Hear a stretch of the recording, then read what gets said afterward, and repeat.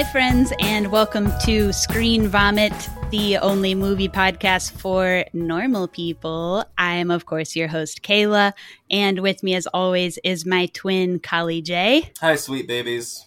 And with us today, longtime Vomit heads know we are typically a podcast for normal people. However, this week, we got ourselves a dang movie genius to join us for the pod. Our guest is an actor. He's been in such things as Brooklyn Nine-Nine, Agents of S.H.I.E.L.D., a bunch of rockin' music videos from bands y'all know. And he's got some cool stuff coming up soon, too. And friends, that would be our new friend, actor Galen Howard. Hello! Yeah. Yay! Thanks for having me. Yeah. Of course. Thank you so much for joining us. We're so stoked to have you here. Totally. Yeah, so Kayla and I were actually, I don't know if you were going to tell this, Kayla. What? Kayla and I were recently together. We live in separate states, but we were recently together on a vacation. Mm-hmm. And this was like right after Galen, you had agreed to hop on as a guest. Mm-hmm. And I had not seen you in anything. I was like, I hadn't seen you in Brooklyn Nine-Nine or Agents of S.H.I.E.L.D. or anything that Kayla had. How dare you? I know. I'm not a true fan. I need to rude. calling myself out of the top. Not a true Howard head. Not yet. Yeah. But we watched a short film you were a lead in. And I have no idea what it was called now. Kayla, do you remember? It's the one where you like fall in love with a mannequin. Yes. Do you know what I'm talking about? She makes you get her arms. Yeah. Rock Problem. Yes. We finished it, and it's a weird movie, man. I'm not trying to call you out or anything, but we finished it, and I was like, oh boy. All right. I don't really want to. What a wild plot. It goes some places. Yeah. That was a fun one. That was a wild ride. Yeah. You did great in it. Go on. I was terrified of your character who was murdering women to become mannequins. Right. Yeah, it's kind of there's a bit of a Frankenstein element to it. You know, yeah. It's a bizarre premise, but there's it's always a challenge to take something like that, such a bizarre premise, and kind of humanize it. That's always the challenge with that. I mean, I end up, I consider myself a character actor and usually find myself in a lot of very outlandish premises that I get dropped into. So it's always a challenge to take that and, like I said, humanize it, make it find that like human need, beyond all of the craziness. That's so interesting. I never even thought about it from the actor's perspective of what it must be like to be handed a script. And it's like, all right, this is about the an absolute maniac. Yeah, the perviest weirdo you know. And you have to portray him, but also make him, like, try your best to make him sympathetic. He's kind of the protagonist. Yeah. Well done. I'm so happy to know that there is more behind it, that there's an actual process rather than just like, oh, right, I'm the mannequin fucker in this one. Let's get going.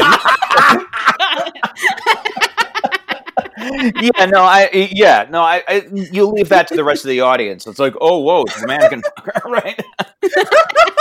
To me, that seems like more fun, like being those kind of like insane, off the wall characters. Right. Well, and that film is so interesting because it takes that idea of this. First, it literally humanizes this perversion. Literally making the mannequin real. Totally. And then it turns the perversion on him. Mm-hmm. It first humanizes it, then it turns it against him at the end, which is it's really fun that way.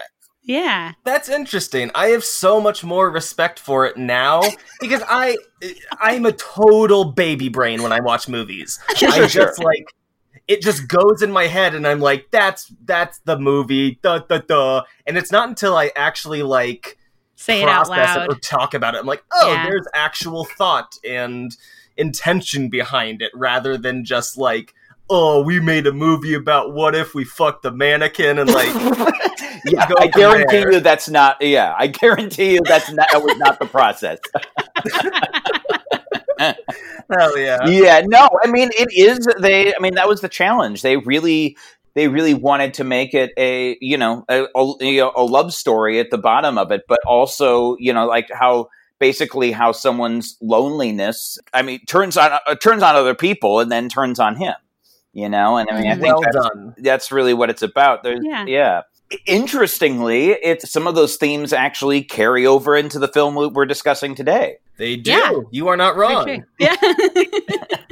Perversion and loneliness, Yeah, absolutely.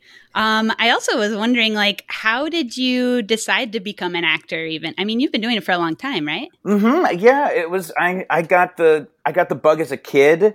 I'm live in Los Angeles now, but was from Northern California originally, and started acting in plays and in high school and post high school education, and it was just a gradual thing of just getting as much experience as I could in that area, and then moving on from there. But it was always just a need. I always had an active imagination. Was always a diehard storyteller, and totally. It always came from that. It's always about just putting yourself in the story, finding what the story is and how you fit into it, and that's always intrigued me. That rules, man. Yeah, that's awesome. That seems like such a scary thing to do.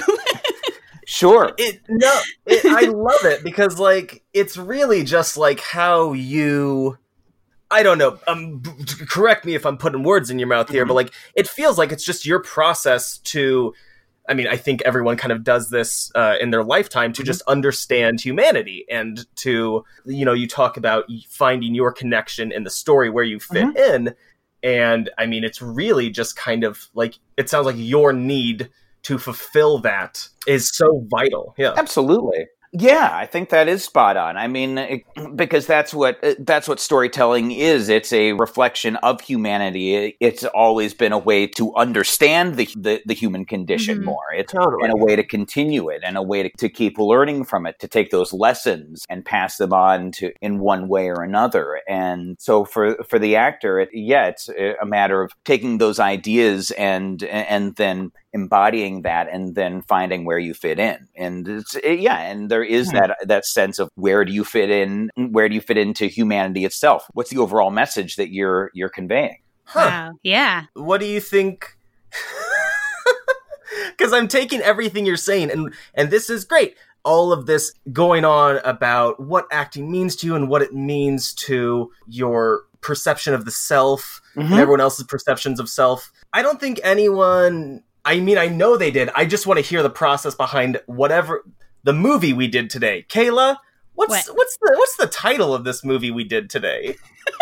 The title of the movie that we did today, which Galen picked, was The Death of Dick Long. Yes. And tells you what you need to know at the top. Yeah. Dick joke at the top. Right. Dick joke at the top. Right. Well, yeah. It's worth mentioning. This is from Daniel Scheinert, one of the directors of a film you guys have done before, Swiss Army Man. Swiss Army Man. Hell yeah, yeah. Which I didn't know when you suggested it, but was really excited to find out. Yeah. And it also made sense once I watched the movie. Totally. That really tracked. With like exactly. So for Swiss Army Man, you have to wait a few minutes before you get the fart joke. For this one, you get the dick joke right at the title. Right up top. So you know what you're getting into. You do. Totally. You do and you don't. I mean, especially if you have seen Swiss Army Man, that film is such a wild ride. This one is is a lot tamer. Has much more restraint. It definitely has much more restraint. Yeah. I mean, it's a little more based in reality. Exactly. Absolutely. Yeah. The subject matter is definitely no less controversial, is certainly, and also gets very dark, but it takes you about halfway before you really know what the movie's about. Right. Totally. So let's just run through the rest of the cast that we would know. So from this movie, there's a bunch of comedians in it. Some notable ones that I noticed was Sarah Baker, who's been in Big Little Lies. She was in Mascots. She's like one of those people who's been on one episode of every TV show there ever was. Exactly. Yeah. Santa Clarita Diet. She was on an episode of Louie back in the day. Yeah. Fantastic actor. We have Sunita Mani, who plays Earl's neighbor. She's been on The Good Place. She's on Glow. We have Jess Wexler, who plays Dick's wife, was in It Chapter 2. She's also the main person in Teeth. Yeah, great movie. And then Roy Wood Jr., who plays the doctor, is the correspondent on The Daily Show with Trevor Noah. So those are pretty much like the main people that we'd know from other things. Like the main two guys really haven't been in like anything that big, I guess. Michael Abbott Jr. and Andre Hyland. Yeah. Andre Hyland has been in a lot of independent work. Right. Directed a film that came to Sundance called The Fourth, and was. I think he's had a couple things at Sundance. Yeah, and he was in a crazy movie called Relaxer from the indie filmmaker Joel Petrakis a couple of years ago. So yeah, and then Michael Abbott Jr. has been in a lot of stuff from the had smaller roles in a lot of films from the Jeff Nichols, I believe. Yes, it is Jeff Nichols. Yes. Yeah. He's had this is one of his first major starring roles in a film like this. So yeah, they're both fantastic. Oh yeah, I mean they both rocked, and I think it was kind of intentional to pick, people who are a little less well known to add to the authenticity of the storytelling in this too. 100%. Which I thought it was a cool choice. Very good choice. Yeah. Colin, do you want to run through the critic scores real fast? Rotten Tomatoes, we got a 75%. Metacritic, we got a 69. Nice out of 100. Nice. Google users, 71. Right in the middle, right in between them. Yeah, all the scores are right down the middle. Yeah, grouped together. All right, so let's watch the trailer, and then we'll get into the discussion. Baller.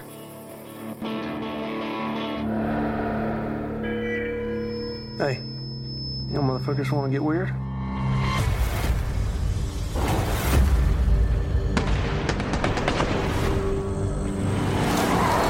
Damn, dude. How you doing back there, Dick? Fucking close enough. You know I normally don't call y'all about minor shit. This is a big deal, I get it. It's a whole nother ballgame. Lord. Did you hear about the murders? Huh? Someone dropped this guy off from the ER. Brutally murdered. Murderer? Who the fuck's a murderer? We're the fucking murderer! Guess we got a little carried away last night. Once I had a secret love. You know what, dude? What they do in Pulp Fiction? Call Anthony Kiedis. You're thinking of Harvey Keitel. Anthony Kiedis is the dude from Red Hot Chili Peppers. Shut the fuck up. You were with Dick last night. Yeah, not really. Yeah, but just for a little while. I left early. He didn't come home. The S has hit the fan. What? The S. I don't know what you're spelling, dude. Excuse me, police lady? Dick's dead. Dick is short for Richard? Oh, yeah. How did he die? He fell on a table saw. He got shot by a hunter. Alcohol poison.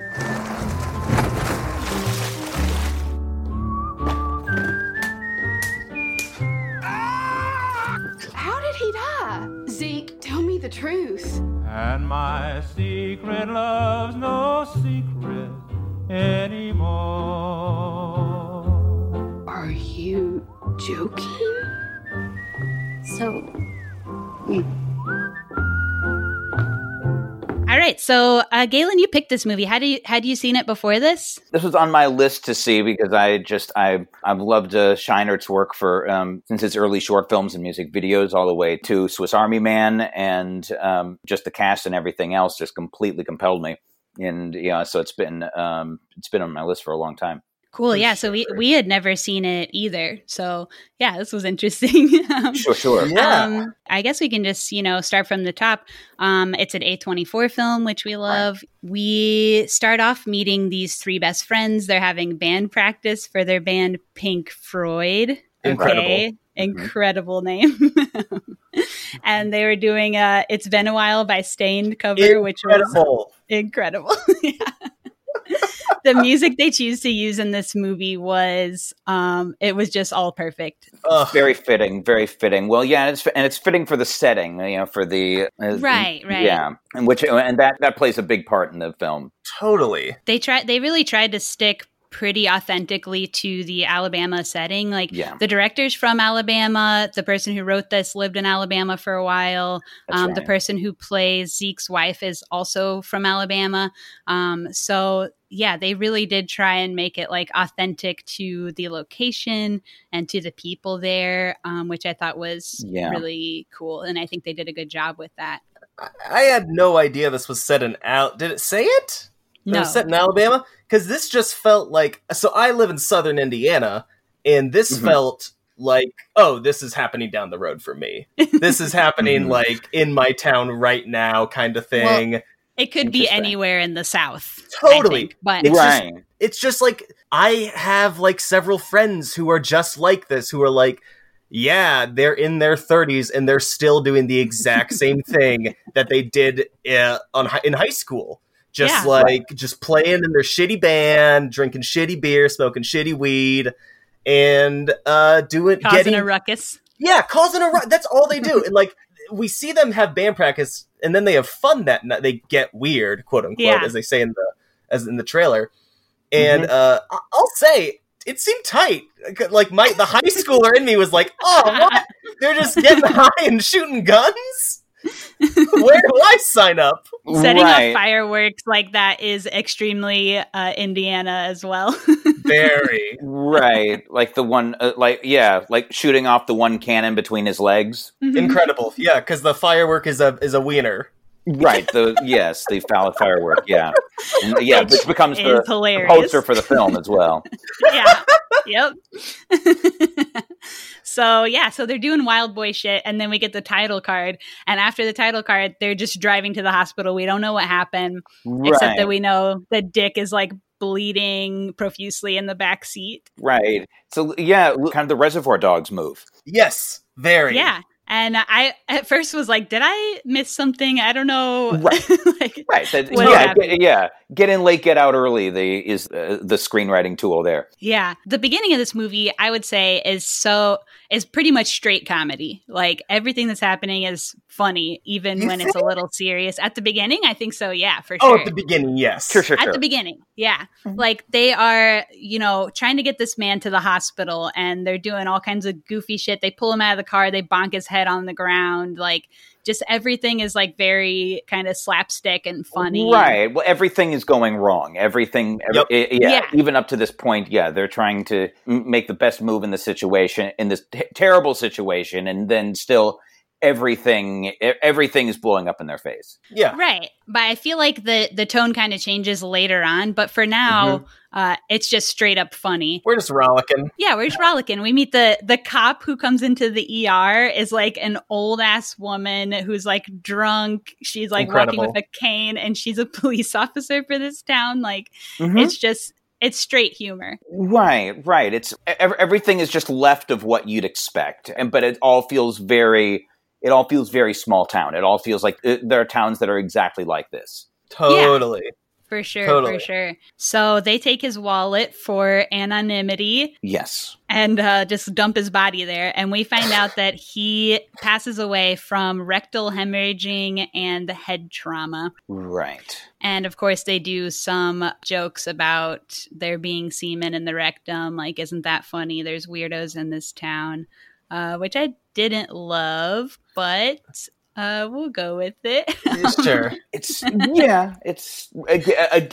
in keeping with the setting, but it doesn't necessarily sit well. What would Alabamians say? Right. True. But I just still think, I mean, in this day and age, do we need like gay sex is funny jokes? I don't think so. I don't think it was necessarily a joke for the audience as much as just as trying to joke on the people.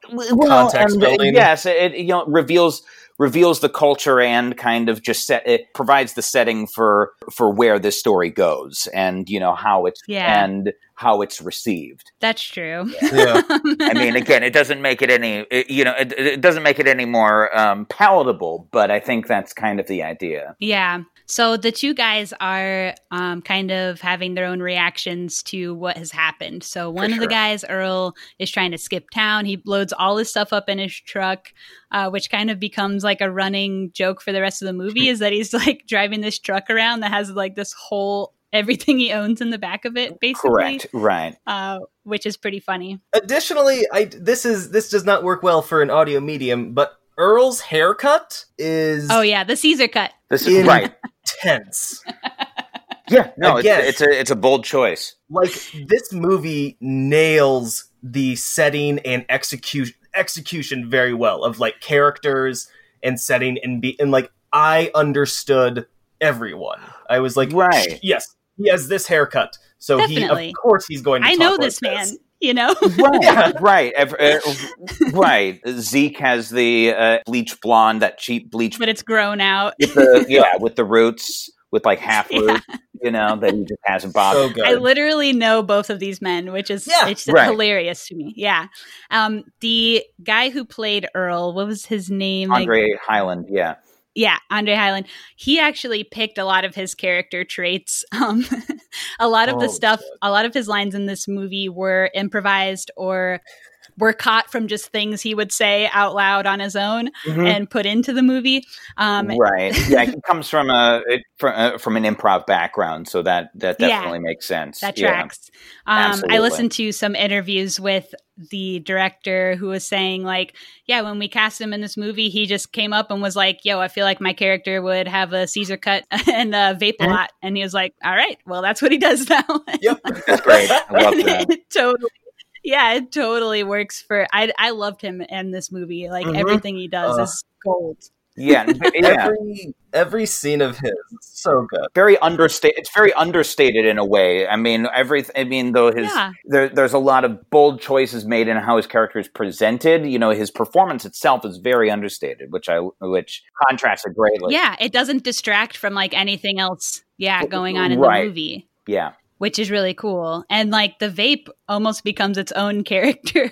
Oh my god. Too, when you hear because like, I don't know if I don't vape, but I do know that you have to like, you preheat it or whatever. And so anytime you would hear the hiss of the preheat, my serotonin just shot and I was like, ooh, he's gonna blow a big cloud. Yeah. Oh boy. Yeah, he rules. So that's what Earl's doing. And then Zeke is having a whole thing going on where he has to take his daughter to school, but the backseat of his car is like absolutely demolished in blood, like buckets of blood in the backseat. Yeah. And this is like one of the first like really tense kind of things going on, I would say. Right. Totally. Absolutely. I just spilled something in my car recently, and I need to get it detailed. So this brought out a lot of anxiety in me. Gosh. Watching these guys scrub, and I was just like, shit, I do need to get my car detailed, huh? Relating a little too hard to the guys. So yeah, these guys are me. I love that for you. So they go to the gas station, him and his daughter, and he has taken the ID out of the wallet, but not the credit card. So he gives this wallet to the police officer. First of all, his daughter sold him out, and she continues to sell him out for the rest of the movie, basically. Right. He cannot keep a secret from his daughter. So already like this is going to go off the rails. She's that age where that whatever goes in comes right back out. There's no secrets. That's right. So. Exactly. She's really the antagonist of the whole thing.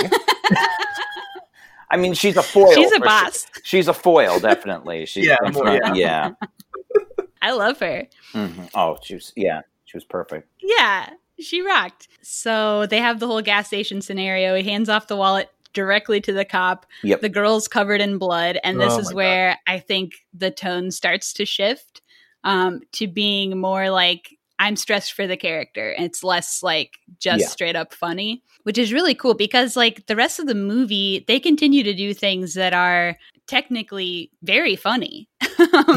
And there's a lot of like foils, but the way it's presented is like, I'm stressed for the characters. Like, I want things to go right, and they just keep going wrong. Yeah. And you're just feeling more of like the drama and the intensity. Yeah, that's what it is. The authenticity of these characters makes them so empathetic.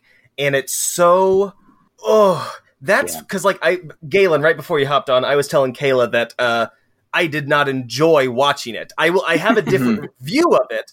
I think it's a good movie, but I did not enjoy watching it because it just made me, and you know, I joked about it earlier with the detailing, but it's like, I was so nervous and like upset throughout this. And the more that got revealed to me, it doesn't like, nothing goes, again, like you said, nothing goes right. So everything goes wrong. So you just fall further and further into this anxiety, and you're just like, oh God, this is all terrible, isn't it? Yeah, it is. Yeah.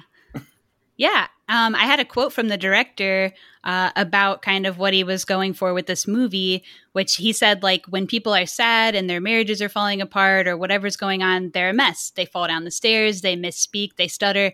But in movies, people are always so articulate and they hit their mark and they're showing up and making speeches. And that's not relatable when people are going through tragedy and they still continue to look great. So he said, when I've gone through hard periods of my life, I'm ridiculous. So it felt like, in a way, the comedy was another way of chasing authenticity because real life is funny. And I thought that was really cool point of view. That rips. Yeah.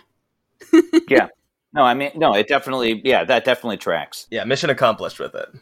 Yeah. Oh, yeah. And, you know, if anybody is going to take a set of circumstances and totally change the way you feel about seeing them, it's going to be this director, right? Like, yeah. After Swiss Army Man, like, right.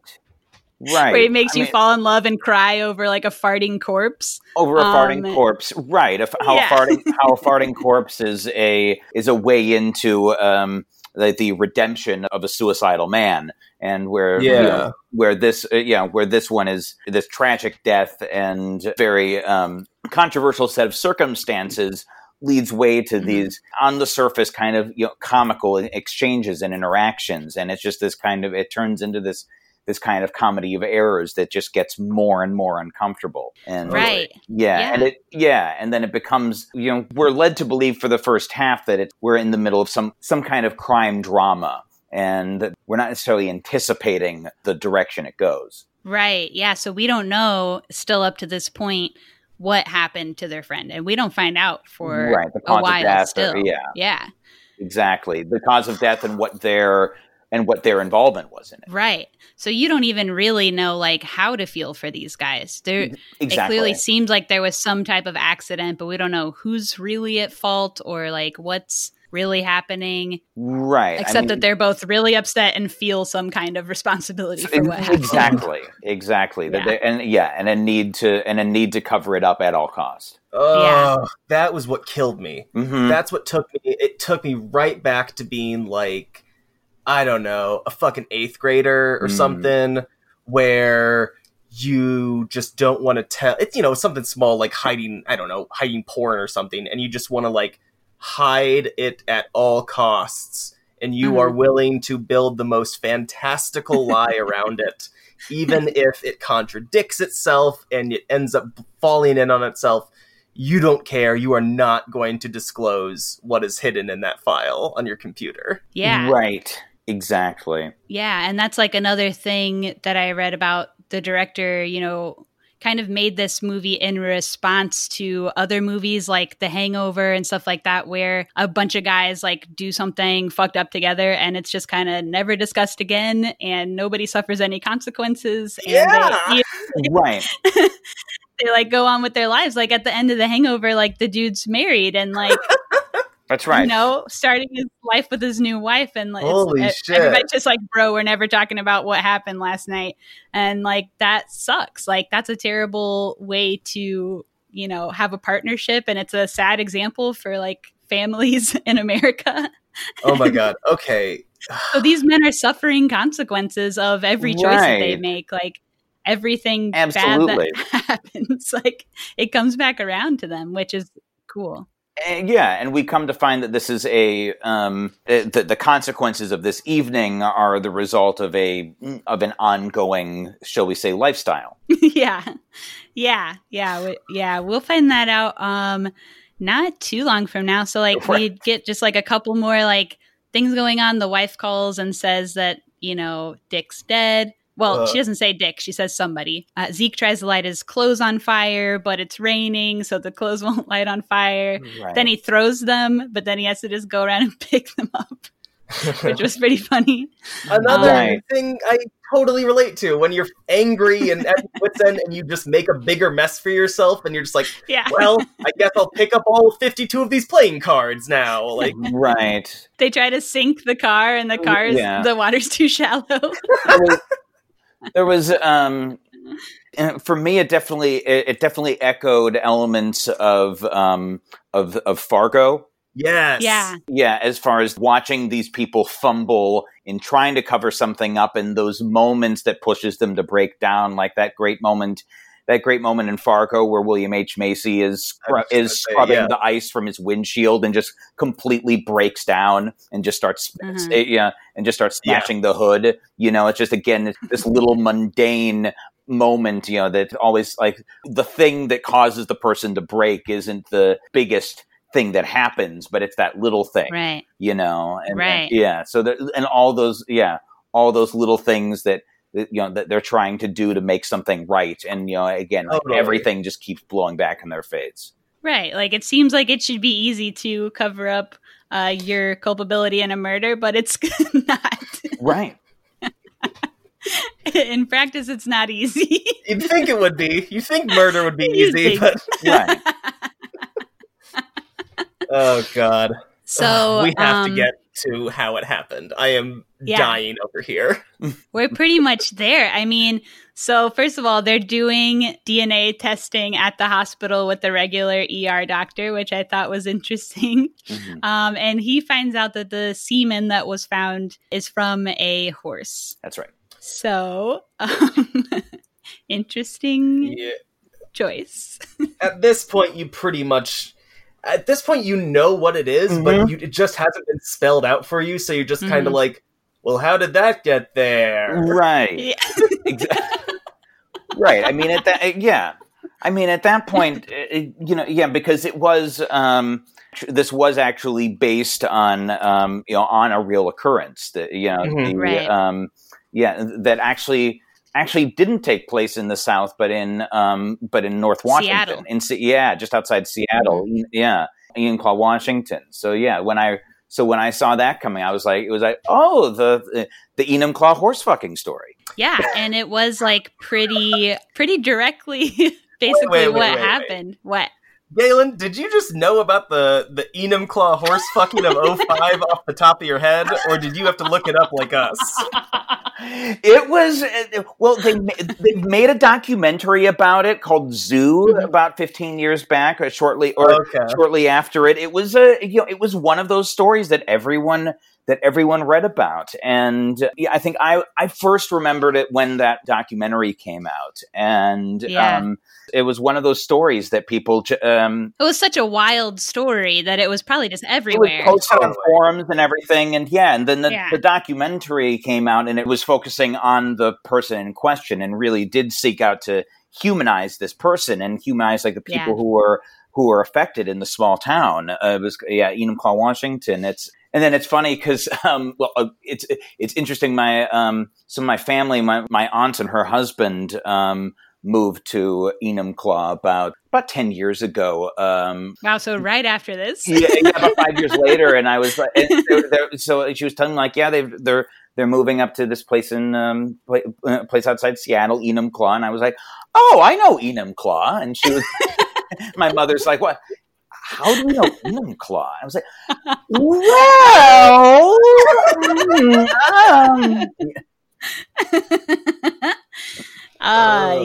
What a wild thing to know about. It's one of those urban legends that is not a legend or even very urban, Totally. I actually watched the documentary last night also. Oh, yeah. which you can find for free on YouTube, by the way. Worth watching? Actually, yeah, it was actually really well done. Beautiful and it shot.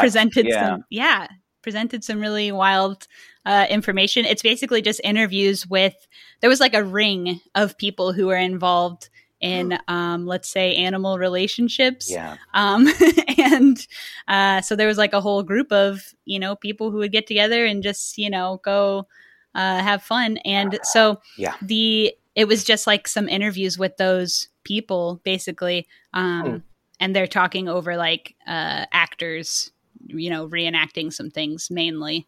Not like that. So you don't see anything. Not like no. You You don't see anything like wild, which I was like a little nervous going in. Like, I don't know if I'm going to like fuck myself up watching this. So I didn't feel fucked up really after I watched it. So I think that maybe says something. Right.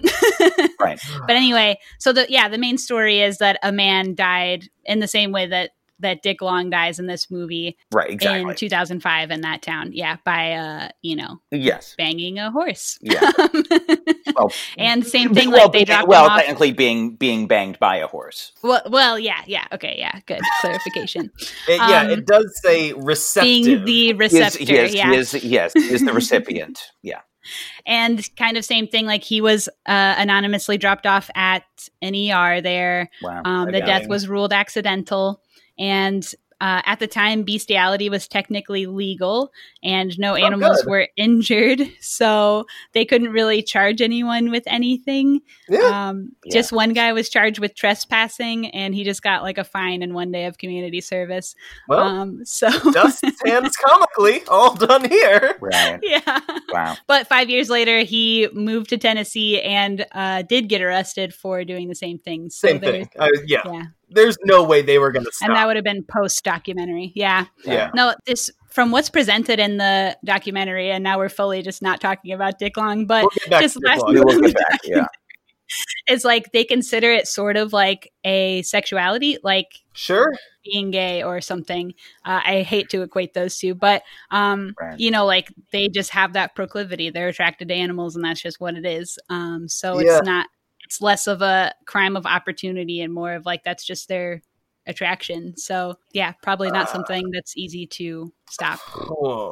Yeah. Anyway, should we have trigger warning to this? I don't know. Well, that's a zoophilia in a different app. I guess we'll get hard on it next time. Pull the collar a few times and get back to the movie. Anyway, so Zeke. Where was I in my notes? So they had sunk the car. So the wife called the cops to report the car stolen. And it's pretty much just everything's downhill from this point. 100%. Yeah. So like the cops show up I think they know at this point what happened with the DNA test. Correct. Everybody's nervous. He can't figure out what to do with himself. Like there's a coffee comedy going on, which was pretty funny. Just trying to offer everybody coffee. Nobody wants it. So he's just scooting the coffee cup from person to person. Exactly. Yeah. Right. Kind of. Yeah. You really don't go more than like a couple minutes without like some piece of comedy happening in this movie, which right. Well, it's always something. I mean, it's pretty skillfully done in that way. There's always something to take focus away from, to kind of get in the way of what's under the surface. There's always to represent the tension of what's going on underneath. Totally. Yeah. And there's a little bit of foreshadowing that the daughter is going to spill the beans again, which she ends up doing. Freaking villain. Mm-hmm. And so when Zeke notices that he's getting stressed, the cops are at his house and everything, he calls Earl. And Earl in this moment I loved because he's sitting with that girl on the porch showing her forklift videos. Incredible. From doing dangerous forklift stunts at work. King. And then his ringtone is Down with the Sickness, which I loved. Yeah. It's like such a small, it's like 2 seconds of a scene, but it is so perfect. Every choice was perfect right there, and I just have to mention it. It does remind me of when my partner Lindsay came home from work one day. She works at a DV shelter, domestic violence, and she said, I was meeting with a woman today, and her text tone was the ooh wah ah ah ah. And her text tone. So she kept getting texts throughout a session. and just going ooh, ah, all throughout this whole session, and I was just like, that's the only good text tone. That's great. That is hysterical, and just solidifies that this movie is extremely Indiana. Yeah, very. Alabama, Indiana, we're all the same in the dark. Yeah. Oh boy. You ever been to the Midwest, Galen? Spent much time out there? I have had a lot of family in like Minnesota, Minnesota, North Dakota, Ohio area. Oh, cool. Yeah, me and Colin are both originally from Indiana. I live in Chicago now, or just outside of Chicago. But we're extremely Midwest, I would say. Very. Yeah. Yeah. All right. So the daughter ends up spilling the beans, and then Zeke has to fully spill the whole beans to his wife, and that's where we get the whole story of what's been going on. That these three guys are their own little troupe who have been messing around with this horse since long before he met his wife. So however long that is, many years seems. Mm-hmm. And that horse boned their friend to death. Yeah. Yep, that's pretty much all you can say on that one. Right. You hear it in the movie, and you're just like, nope, I knew what it was. But now they said it, and now I really know what it was. Now they put words to it. Yeah. I was shocked when they said they'd done it multiple times, that it was like a historical thing. Mm-hmm. Right, because you don't... Give it some context. It really does. It kind of makes... That was honestly the thing that I was like, come on, Zeke. Come on. Was that he hadn't told his wife earlier. Otherwise, I had no problem. Right. Your main problem with the movie was that he was keeping a secret from his wife. Look, I think husband and wife should tell each other everything. Yeah, no, that's a good way to be. That's my one rule. Right, yeah.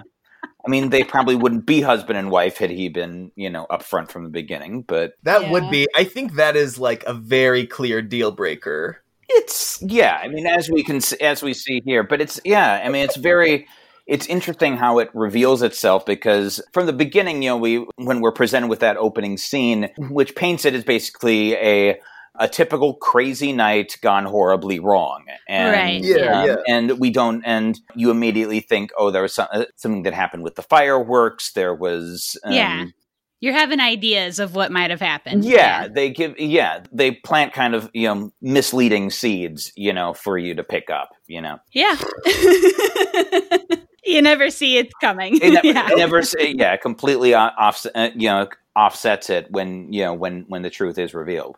Yeah. I was going to say after this, again, all I'm pointing out are how the authenticity of the characters made me I was incredibly empathetic to them. Mm-hmm. When Zeke's wife basically says, like, we're done. Like, that's it. Like, you this is what you're into? No, we're done. Like, you talk about how has that tone change to a drama. Mm-hmm. And this was heartbreaking for me. Mm-hmm. Yeah, because he loves his wife. He does. And he's like good dad by all accounts, good husband by all accounts. That really was like, the final block in Jenga for me or whatever. It just like, I could see it all tipping over there. That sends it all crashing down, right? All of it. I was like, oh my God, his life's over. Yeah. Yeah, and you see that like happening on his face too, and you continue to feel that. Like he goes to say goodbye to his daughter and everything. Yeah, it's just like it's really hitting him like the consequences of what he's done. And like we said, they really make sure that you see that these people are suffering consequences for their actions. So. Yeah, it really does. I wouldn't, consider this is odd, but like I wouldn't consider this movie to be a great moral about forgiveness. But I think there is. I think there's a moral about forgiveness in it. That these two dudes, that Zeke and Earl, really aren't that, fucked up a guys. They're pretty decent, honest folks, aside from one lie. And ultimately I was like, I think there's value in forgiveness, but I also understand why his wife specifically did not have forgiveness for him. Right. I don't know.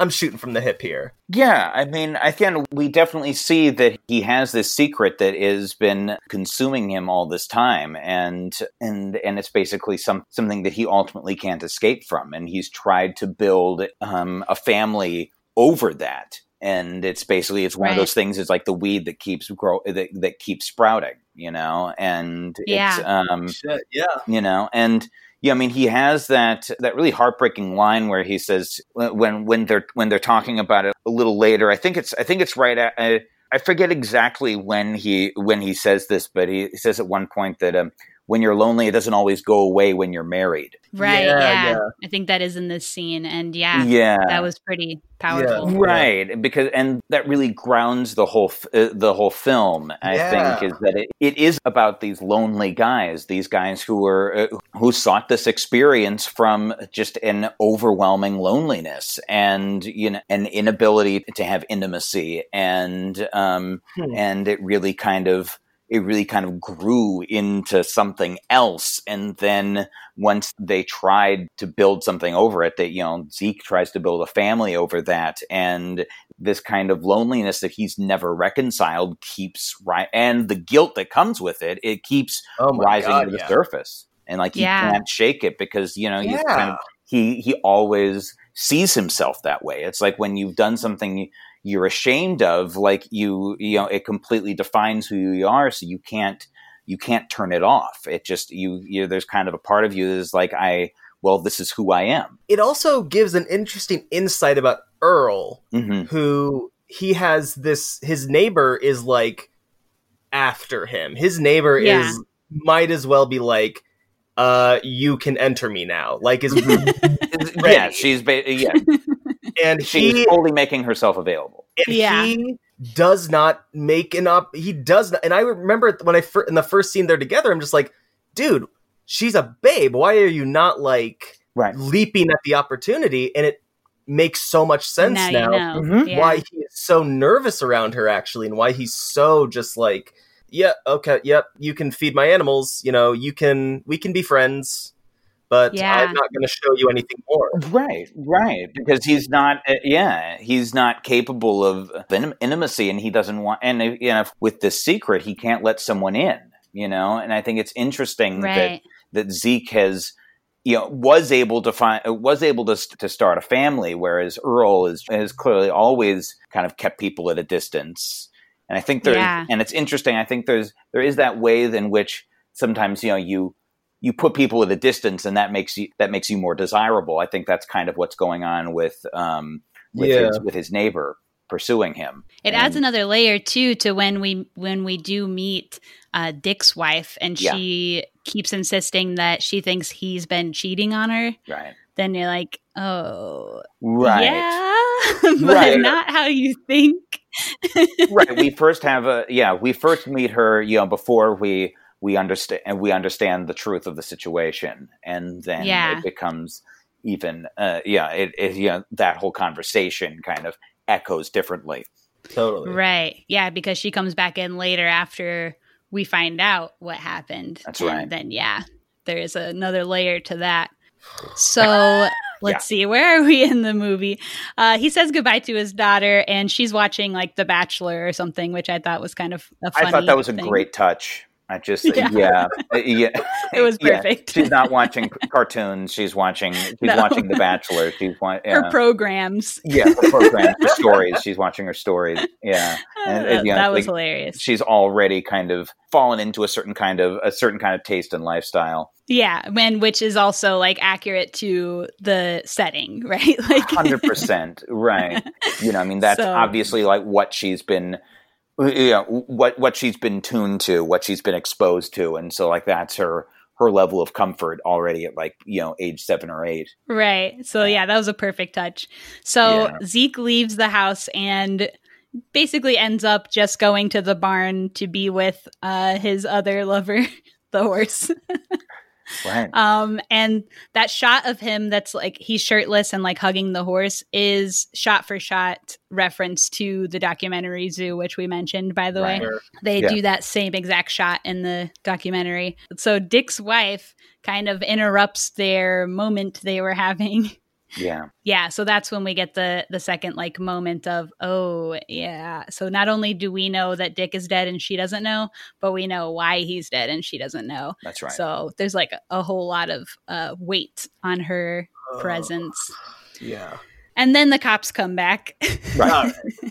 And yeah, so everything has pretty much fully fallen apart at this point. The wallet comes up and Zeke takes off running and busts the door clean off, tries to free the horse, but the horse won't run away, which is also funny. Very well done. Yeah. Right. Again, it's like he can't get rid of the evidence. It's just, everything is just right there in front of him, Yeah, and all of his choices have made a stain on his life that he can't clean up. So yeah, they try to arrest him, but there are no real charges that they can press against him, so they let him go. And when he goes to his daughter's piano recital, that was also heartbreaking. Same thing with like him trying to like kind of reconcile with his wife, and she doesn't want to kiss. And he tries to knock on the window to his daughter and she won't look at him. And you're just like, oh, yeah. It's a little heart-wrenching. Yeah. For a movie with such a comedic title, it really does, like, by the end of it, you're just kind of left with this disappointment. Yeah. And it's just like, oh, buddy, like, I just want to buy him a beer and let him have a breather, because holy shit. Right, because it's just relentless, everything that they've been through. Yeah. Yeah, so he goes to Earl at the motel. Mm-hmm. Why is Earl at a motel? I don't know. He's skipping town. He's skipping skipping town with his girlfriend, his new girlfriend. Yeah, but he's still in town currently, right? Yeah. Maybe? Right. Irrelevant. Right. And yeah, so they're all three going to skip town. How are they all three going to fit in the truck? I don't know. But the man, Earl, is also playing This Is How You Remind Me by Nickelback on the guitar. Right. Which was fantastic. And he's not even playing like any chords or anything really. It's actually terrible. But then yeah. But then it cuts to the credits start and they have the actual song. Right. Which was a genius move in my opinion. I love that as he's just fumbling through it, and like and Zeke says, oh yeah, that's getting pretty good. That's yeah. And at the very end of the credits, they bring back in the cover, which was also a nice touch. Yes. So yeah, that's the end of the movie. It's freaking roll creds. And that's what we're left with. Yeah. So they're just gonna skip town, and who knows what's gonna happen to them? Are they gonna find a new horse? I don't know. I mean, who knows how their problems are going to follow them? How things are going to manifest. It's they're just left running from their problems and kind of leaving the mess behind. Yeah. What happened to Comet? We're not sure. Comet just hangs around. Comet's not going anywhere. I don't think we see. Comet will be okay. It's interesting. So this was okay. I'm so glad we recorded and talked about this, because I hated watching this movie. Mm-hmm. Again, I really like the process of sitting and watching this made me feel anxious and general bad. Mm-hmm. But like, holy shit, for such a because when I watched it, I was like, there's nothing to this movie. Mm-hmm. It's like a slice of life, kind of, no real, there's a story, but it, not that much happens or whatever. But there really is so much depth to it that can be so easily lost by not actually dissecting the film or thinking about it. I could easily see people watching this and just being like, that wasn't funny. That was weird. Sure. Right. And it's not, it's technically labeled as a comedy, and the comedy comes up, but it's really, it's a comedy that rises out of what's a very grim and tragic situation. No, totally. I love that Kayla brought up The Hangover, because it's like, what if The Hangover were shot with a more realistic tone? Right. Yeah. And it's just like, oh my God, what a terrible day for those people in the worst city, Las Vegas. Just having a terrible time, missing their friend, stuck in the hot desert. Like, Yeah, that's right. this Right. movie. If the comedy didn't dominate every scene, if you're really, Yeah. if you're actually left with the consequences of what happens, which is all just terrible, I mean, Yeah. and it's like, and it's like comedy is always, they say like, if I slip and fall, it's tragedy. If you slip and fall, it's comedy.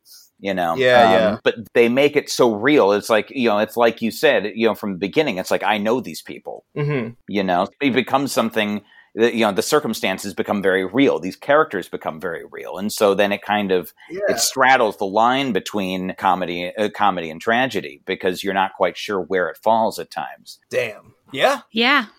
Right. Because it is so real, yet then we're kind of off put by these comedic moments, these kind of fumblings of, not being able to set his clothes on fire, not being, not being sure who to give the coffee to, all these little unexpected, but still very real and subtle comedy of errors, throughout every scene. And even though there is so much comedy, it doesn't feel like a comedy. It just feels real. Like that's stuff that would really happen. Having an awkward moment where you don't know who to give coffee to, but you're just nervous and like making a fool out of yourself. Like that's real. That's normal. Mm-hmm.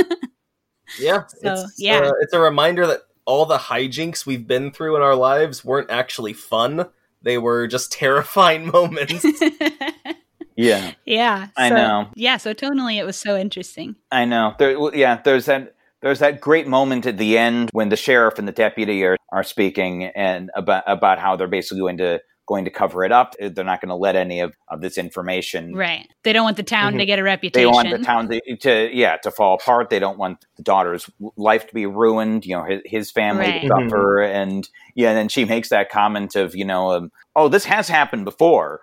And then she says, "You're joking." She goes, "Of course I'm joking." Yeah,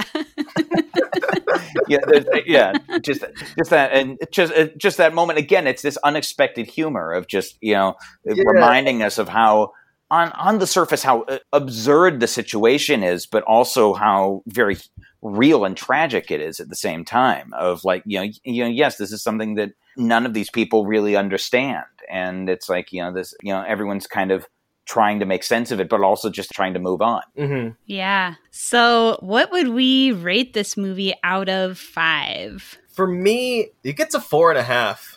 Mm-hmm. Wow. It's real, because I base it off of there was nothing wrong with this movie to me.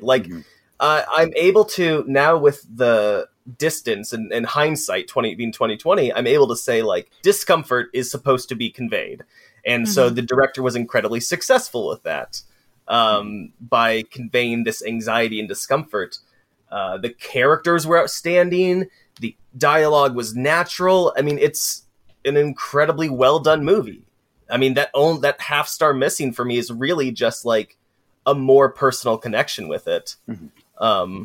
Because otherwise, it's an incredibly well-crafted, well-done film. Even though you extremely related to the characters. I did not. These characters are actually not me. I lied. I take it back.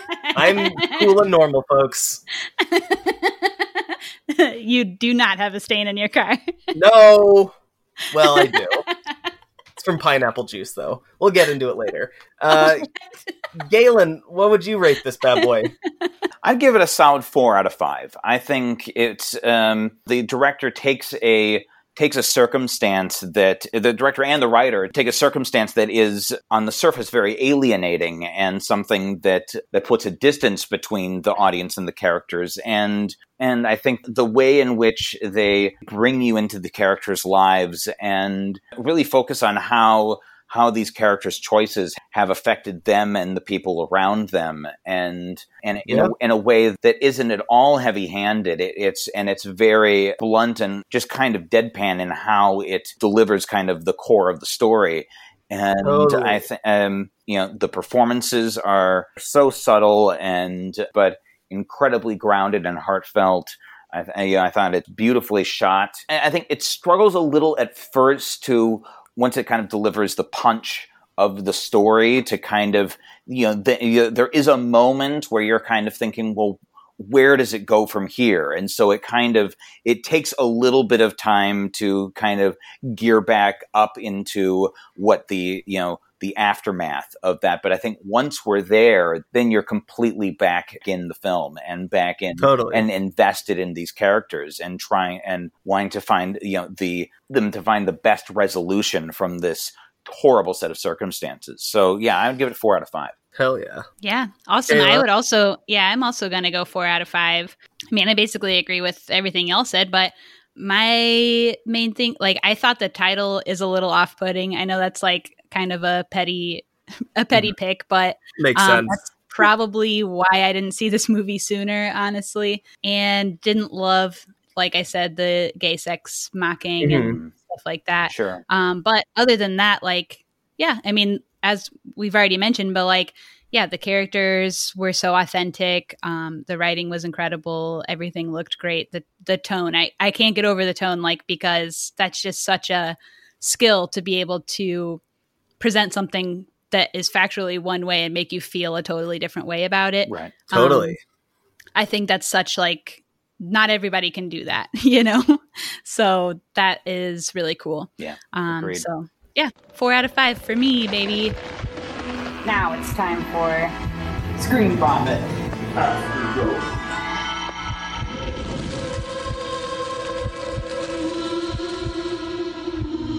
In this part of the podcast, we just kind of romp about what else we've been watching. So movies, shows, whatever else you've been watching lately. So Kali, what have you been watching? Not a ton. I've really just been getting more into, I've been doing this since like course started, but I've been watching through WCW Monday Nitro, the old wrestling. Yeah. And I'm in the middle of 1997 right now with it, and it rocks. Everything is done so earnestly and purely, and it's just, what a great time for wrestling. Are there women at this point, or?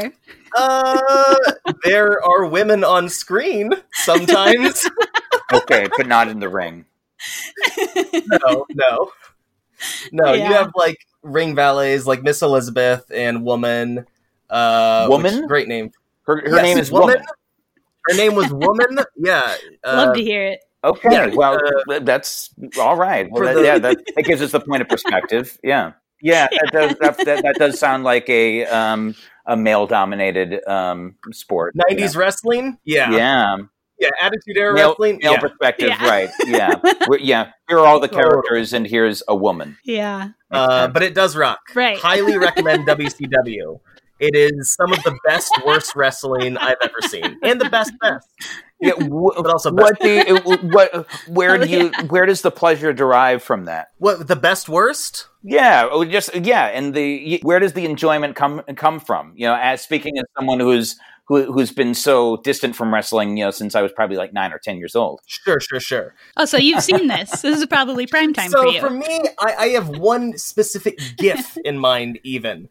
It's a wrestler he's got his head outside between the ropes, and his head is between the ropes, and Hulk Hogan walks up. This is NWO Hulk Hogan. He walks up with a chair, and he's going to do a chair shot to the head, which is one of the most dangerous moves you can do. They did it all the time in the 90s, full speed, just a metal to the head.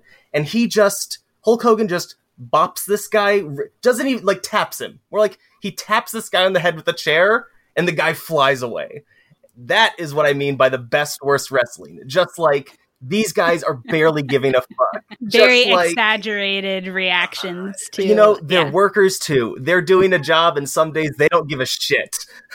And that's all you're seeing. It's like, it's the same thing. They have to clock in and take the hits like everyone else. Yeah. Exactly. It's the same thing as someone just spitting on a Whopper at Burger King. It's just like they're just getting through another day, another 9 to 5. Galen, what have you been watching? Hell yeah. Not a whole lot. I've been doing a lot of podcasts, so that's been like this. So that's often been motivation to watch other things. It's a kind of homework, but also, but a homework I love. But I'm also, I think the last thing I've been watching, I've been revisiting old episodes of Dr. Katz, Professional Therapist. Oh, hell yeah. Oh, from wow. the 90s. Oh, yeah. Just, Yeah. I'm so, I'm so delighted just, with that, with how well that plays. And it's such a simple premise, and it gives itself so much leeway, and it allows itself to, pat itself with, with a good, like 8 minutes of stand up. Like a good third of it is just, in the therapy session, it's just pure stand up. And then they're just able to just stitch around that with the interactions between Dr. Katz and his son and his secretary and his friends. And it's a deceptively simple premise. But I just love how it's all just rooted in these very subtly dysfunctional people, and just and very delightfully dysfunctional, and just the awkwardness of that. And it holds up. Oh, it holds up so well. It's so it's just one of those I can just put on at any time. It's just the hell yeah, yeah, and it just leaves you with these incredibly awkward moments with a person who is struggling to help people and can barely help himself, can't raise his own kind of man-child son, who's kind of in arrested development. And it's just like, no one, everyone is just kind of, no one's moving forward. Everyone's just kind of stuck in their own bullshit. And it's entirely relatable. Hell yeah. We're all varying degrees of babies. Pretty much. And it's just, everyone just kind of waddling in their, in their diapers of, unresolved shit. And I love it. Hell yeah. Galen, all right, what have I been watching? Yeah, let's see. When we were on vacay, we watched through Stella, which is an older show. So you never. Oh yeah. That's why I asked if that holds up because you never know with like the older comedies, like how it's going to play in this day and age. Like I tried to rewatch Mr. Show a while back, and it was just gay joke, R word. Like there was like, but Stella actually holds up absolutely perfectly, is hilarious still to this day. There's like almost nothing dodgy about it. They did do an R word or two, I think, but other Still than great. that, it holds up really well. I actually bought the season on DVD. It was like $5, so score. So yeah. That holds up and rocks. And I watched Devs. Have either of y'all seen Devs? I still haven't. I hear it's fantastic. No. Well, I also heard it was good, but I have to disagree. Really? Okay. Yeah, so it's done by the same people who did Annihilation, which is a perfect movie. So I had, and an Ex Machina. Yeah. Right. So I had high expectations for the show, but I did not feel like it delivered at all. It's so it's only 8 episodes, but there is no character development whatsoever until probably episode 5, I would say. So does that make a good show? I don't know, probably not. You're just kind of like, why do I care about these people? They have no personality. Like basically nothing is even happening. Nick Offerman is weird. He doesn't really fit into the show. The storylines are kind of corny. There's like one Russian guy, and of course he's a spy, right? And then this chick reunites with her ex from 2 years ago, and he's like extremely pissed off that she broke up with him 2 entire years ago, which is like really after 2 whole years. That's weird. The one who got away. And of course they end up getting back together. As we know, a man and a woman can never be friends on screen without having sex. And I think it kind of like it's exploring some of the same shit that like shows like Legion and Westworld did, but those shows are like incredibly a lot better. And I would say, yeah, this show was like mostly boring. It felt like it went on for 100 hours. And watch Legion instead is my review of Devs. A roast of Devs. A roast of Devs. Sorry to pop off on Devs, but I was just so disappointed with it after I'd heard, like, for a while everybody was talking about it. It's been on my list forever, but oh boy, did it drag. And yeah, after I had just watched Legion, and they're exploring like some of the same exact stuff, but Legion is an incredible show. So good. Highly recommend Legion. And after watching that, then going to Devs, who's trying to tackle the same things, but it's not interesting. I'm just like, nah, I'd rather watch Legion. So that's my review. Copy that. Watch Legion. Legion is great. I can say that Legion is fantastic. Yeah, have you watched it all? No, I'm not completely caught up yet. Well, there's only 3 seasons, and it's over now. I think they're stopping at 3 seasons and not doing more. At least that's what I read. Oh, yeah, recommend. Great show.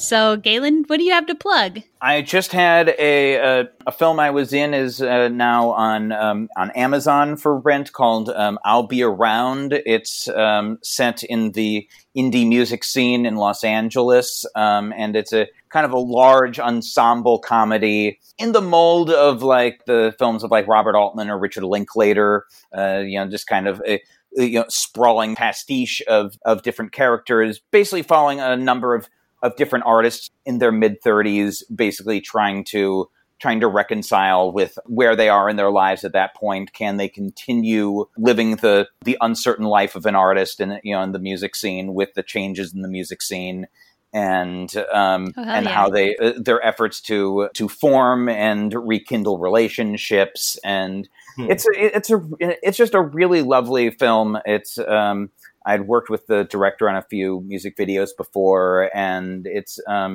incredibly understated, very funny, poignant film. Everyone should watch it. Hell yeah. We love Dirac. Yeah. Yeah, there's wonderful music in it, yeah. Can I just ask, like, it seems like you do so many musical things. Like, are you a musical person? Like, do you do music? I dabbled when I was younger, but I've always just had a love of music as an aficionado, as a connoisseur. So I dabbled, but really stayed grounded in acting. But I always loved discovering music of all kinds. Yeah. Hell yeah. We're big rockers on the pod. Oh, so. We both used to be kind of in the music industry a little bit. A little bit, yeah. Yeah, a little bit. Oh, I also saw that you had this movie coming up, Moon Manor, that looks so cool. Oh, yes. Oh, there's a lot of people in there that I really like. Yeah. Oh, I should give a plug for that. I'm not sure when that's going to be released. It's in post right now, but it's a really sweet film, and a wonderful script. It looks so by cool. This directing duo, and Aaron Granat and Machete Bang Bang, and that's it. Yeah, that is her assigned name, and they're both fantastic writers and directors, and it's a wonderful film about an older man who is on his last day after deciding to end his life before his Alzheimer's consumes him, and it's really about it's a movie about future me. It's really what it's about. It's about our own mortality, and it's very grounded in the death positive movement about embracing that and making peace with the life we've led and those in it, and it's really incredible. Has a wonderful cast. You got Ricky Lake. You got Whitmer Thomas. You got Roz Dressfiles. You next to Roz on the poster. That's Hell right. yeah. Yes. Yeah. Roz has a great part in it. Whitmer Thomas and Ricky Lake and Gail Rankin from Glow all make cameos, and then Lou Taylor Pucci is in it from Thumbsucker and so many other great films. Deborah Wilson from Mad TV is in it. Incredible cast, and then the lead actor that it's based around, a man named Jimmy Carozzo, it's his first major acting debut at I think at 79 years old. At least in film, he was a singer and performer for many, many years, but it's his first leading role in a film. And he's just incredible, and it's based on his own life and his experiences as a gay man in the 60s and 70s, and it's just a beautiful, beautiful story. Yeah, this looks fascinating. Yeah. I thought it looked so cool. Yeah, I'm so glad you brought it up. Yeah, it's fantastic. Yeah, it was a fantastic script, and everyone is just chomping at the bit to see the see the finished product. So I will definitely be blowing up social media when the release becomes official. Oh, you got it. Hell yeah. Yeah. Roz has a great podcast too. Have you listened to their podcast called Ghosted by Roz Dresfulis? There's a free plug for you, Roz. Yeah. I still haven't heard their podcast, but they've been plugging it a lot. I love the premise. Yeah, no, it's great. I listen to it every week. That's like one of the ones I always listen to. It's a great podcast. People come on and tell like ghost stories, right. But Roz is like, for those who don't know, Roz is a drag queen and a comedian. So like they just make it really fun. So even though people are telling spooky ghost stories, like it still stays pretty like fun and funny. So yeah, they're great. I think it's a cool pod. Yeah. Yeah, they're anyway, fun. There's a plug for Roz. Yeah, absolutely, and well deserved. And where can people find you online? Find me on Twitter at _Galen _Howard _ because I love underscores. Incredible. And then I learned my lesson with that, and I just simplified it on Instagram, Galen Howard, all one word. Was regular Galen Howard taken on Twitter? I forget what the reason was, or if I saw someone else with the underscores, and I just thought, oh, that's what you do. You thought it looked cool. And that's all right. I have the same thing, so I can't really say anything. I know. And now my Instagram has all the underscores. I know. Now I'm stuck with it. Yeah. Hell yeah. All right. So for us, we have to thank Thin Swimmer for our theme song. You can find them on Bandcamp. We're on all the social media at Screen Vomit, one word. Subscribe on your podcast app. We also have a Discord that we just started, and the links to all that is on all of our things. So find those links. Send us an email at screenvomitpod@gmail.com or tweet us with your thoughts on this movie or other movies. Suggest movies for the future. Let us know if you like our new artwork. And that's all our plugs. So thanks, Galen, so much for joining us. Yeah. Thank you. Thank you so much for having me. Hey, this was great. Thanks, everybody. Bye. Bye.